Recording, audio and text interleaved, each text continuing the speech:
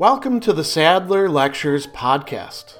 Responding to popular demand, I'm converting my philosophy videos into sound files you can listen to anywhere you can take an MP3. If you like what you hear and want to support my work, go to patreon.com/Sadler. I hope you enjoy this lecture.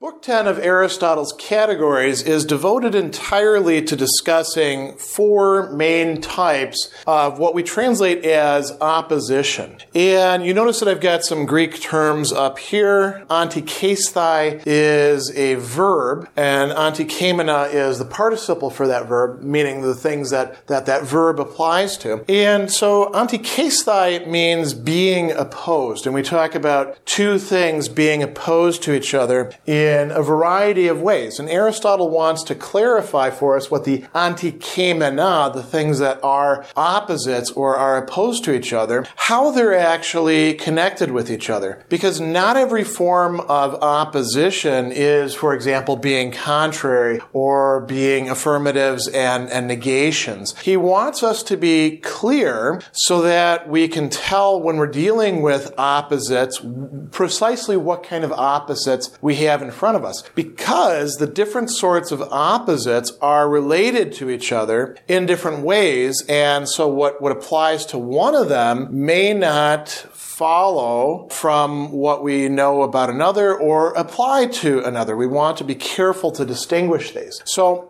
what are these four types? We have correlatives, we have contraries, we have privatives and positives, and we have affirmatives and negatives. And when you look at this list and you think about the categories, if you've been reading through the work, we've already talked quite a bit by this point about correlatives. As a matter of fact, there's an entire category that's devoted to this, the toprosti, right? The relation or relative. So correlatives are those things that fall under relation. Then we have contraries, and we've talked about contraries quite a bit. For example, substances don't have contraries. Many qualities are in fact contraries to other qualities. We can go on, and those are enantia. Those are very important. Then we have a fuller discussion of what we can translate, and it's a little bit difficult to do this, as privatives and positives.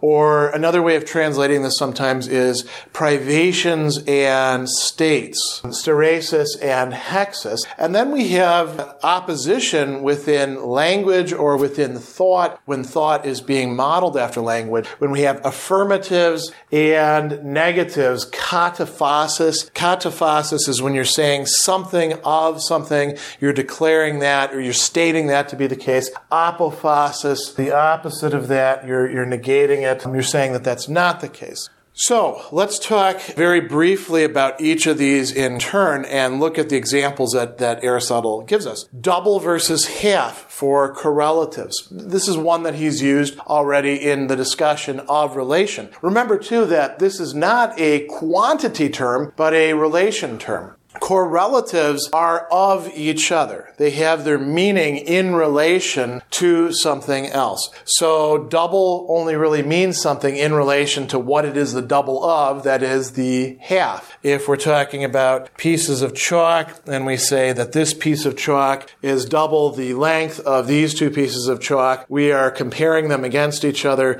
You can't just say this is double and then leave it blank because that doesn't mean anything. There has to be a correlative to which it is related and makes sense. Then we have contraries, and we've given a lot of discussion to these in other parts of the work, and we're going to give a bit more discussion to these in this chapter as well. Good and bad he uses as classic examples here. Agathon, kakon. We could talk about black and white. He also uses that. We're staying in the realm of the senses. The bitter and the sweet, Aristotle tends to conceive of as opposites to each other because he places them along a spectrum. Then we get to things like blindness and sight. Why blindness and sight? Why aren't they simply contraries? We're going to go into some discussion of that as we move through the work in another lecture video. Suffice it to say here, blindness is a lack. It is a steresis, a taking away, an absence, a privation of the faculty of sight. We could say,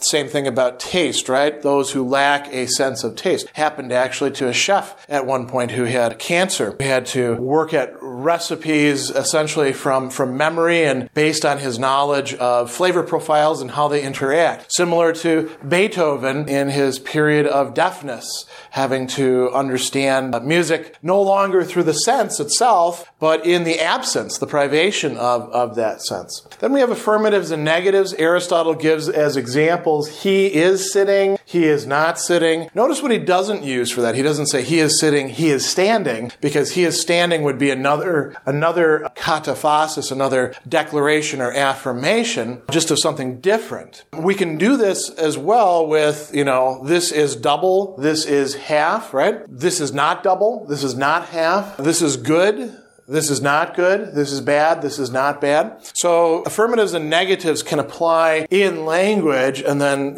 secondarily in thought to any of these other types of oppositions. But as affirmations and denials or negations, they are something different from the rest of these. So it's important to keep in mind the distinction between these four types of opposition. They are not all the same.